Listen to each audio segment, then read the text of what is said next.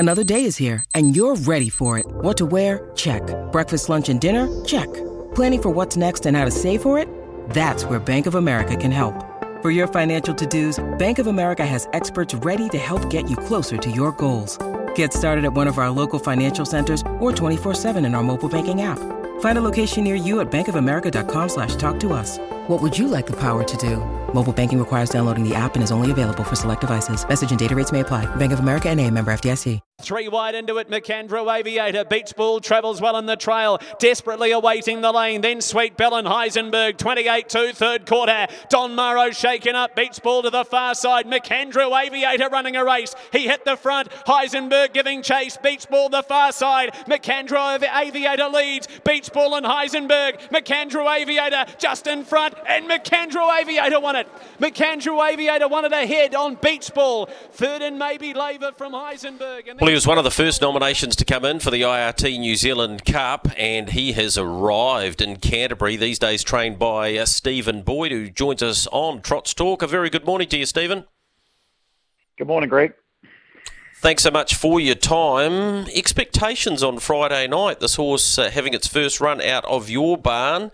Did you think he could do that? Well, to be honest with you, I wasn't really sure. We've only had a couple of trials with him, but always felt really good at home. I thought fitness could have been a bit of an issue first run for a long time, but he always felt like he got ability. But no, I actually didn't think he could do that much work and still win, and sort of win quite comfortably too. Johnny thought just done a couple of things wrong down the straight, but nothing we can't fix. So yeah, it was a great run. Yeah, look, he burnt out early. He popped out with a half to go and was quite happy to sit there outside Don Morrow. Beach Ball was in the trail, and you're right, about 100 metres off the post, he was still doing things wrong, throwing his head in the air, so there'd have to be some improvement there.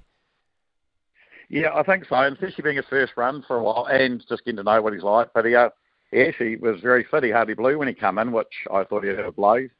But no, he's a bit more forward than what I thought he would be, actually.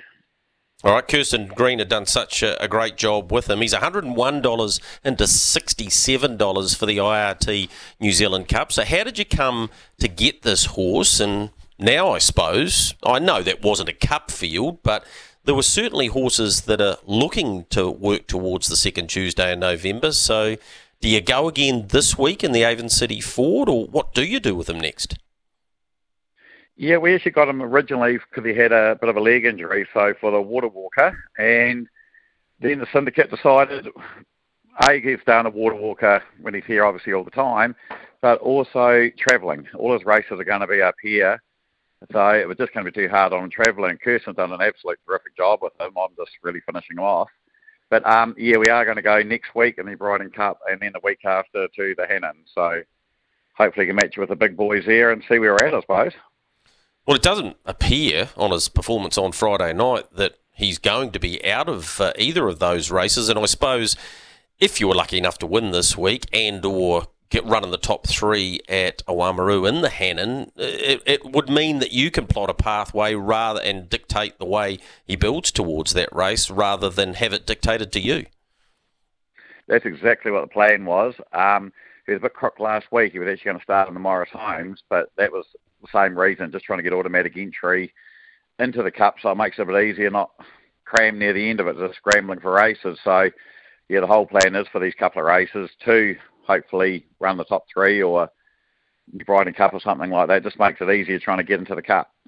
Yep, it absolutely does. Now, your wife Ange was telling me there was a young man who wasn't on track on Friday night who would have been absolutely gutted. Has he got over things yet?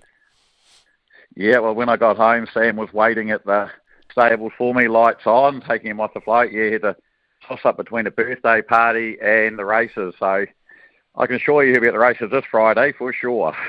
Yeah, I thought that might be the case. And Ange was saying he's such a beautiful horse to do anything with. So, yeah, the young fella's certainly enjoying that experience, which may well hook him into the game, much like you, Boydie.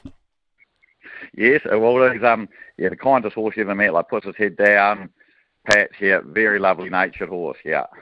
Yeah, well, congratulations on Friday night. All the very best this Friday too. Looks like you've got this horse in awesome order, and looking forward to seeing what he can do against the big bangers this week. No, thank you very much, Greg, for that. All right, that's Stephen Boyd, who trained Macandrew Aviator to win the Myer Foundation Mobile Pace at Addington on Friday night. Doesn't have a big team.